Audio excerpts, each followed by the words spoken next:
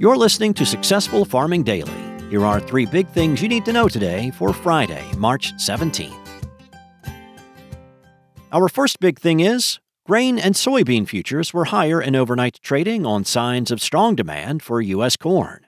Exporters reported sales of another 641,000 metric tons of corn to China, the U.S. Department of Agriculture said yesterday. That marks the third straight day that exporters announced sales to the Asian nation. The USDA on Wednesday said China purchased 667,000 metric tons, and on Tuesday it bought 612,000 metric tons of U.S. corn. While that's good news for exporters, commitments from overseas buyers to purchase U.S. agricultural products haven't been stellar so far this year.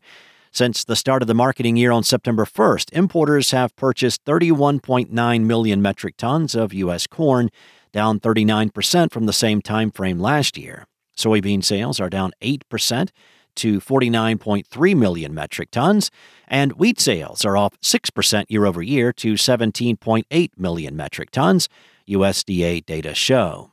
Still, the recent purchases of corn by China are a good sign for U.S. exporters.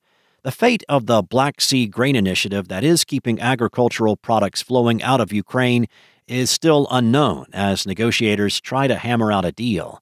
The agreement, which was originally implemented at the beginning of August and renewed in November, is set to expire tomorrow if a new deal isn't reached. Officials from the United Nations and Turkey are again attempting to broker a deal to keep grains, soybeans, and other ag products flowing out of the war-torn country. Corn futures were up 4.5 cents to $6.3725 a bushel overnight on the Chicago Board of Trade. Wheat futures for May delivery added 4 cents to $7.03 a bushel, while Kansas City futures gained 6.25 cents to $8.26 a bushel. Soybean futures for May delivery rose 4.75 cents to $14.9625 a bushel. Soybean meal was up $1.30 to $475.30 a short ton, and soy oil lost 0.51 of a cent to 57.22 cents a pound.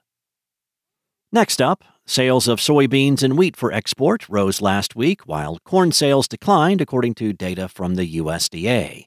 Soybean sales rose to 665,000 metric tons in the 7 days that ended on March 9th, the agency said in a report. China bought 208,100 metric tons. Germany was in for 121,500 tons. Indonesia took 60,700 tons. Thailand was in for 59,900 tons. And the Netherlands purchased 57,400 tons from the U.S. Exports for the week rose 33% to 773,500 metric tons. Wheat sales also were higher, rising 26% week over week to 336,700 metric tons, the USDA said. The Philippines purchased 121,900 metric tons. Japan took 81,400 tons.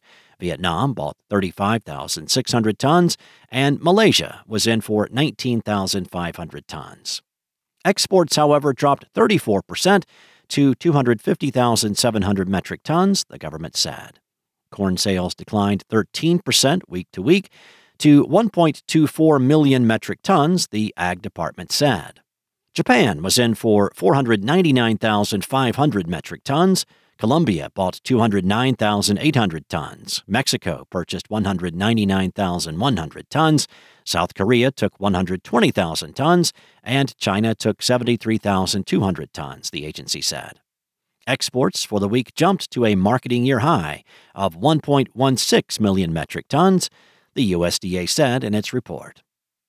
And finally, winter weather is still hanging around in the northern Midwest as storm warnings and advisories remain in effect in parts of Minnesota and Wisconsin, according to the National Weather Service. A winter storm warning is in effect until 7 a.m. tomorrow for parts of northern Wisconsin, as another 3 to 7 inches of snow are expected, though up to 13 inches is forecast for some counties, the National Weather Service said in a report early this morning. A winter weather advisory is in effect until 1 a.m. tonight, as another 1 to 6 inches of snow are possible in northern Minnesota, the agency said. Gusty winds this afternoon may reduce visibility to less than a half mile at times, the National Weather Service said. In southwestern Minnesota, meanwhile, a winter weather advisory was in effect overnight. Snow is blowing this morning due to strong winds that are gusting up to 50 miles per hour. Thanks for listening. Follow more news on agriculture.com.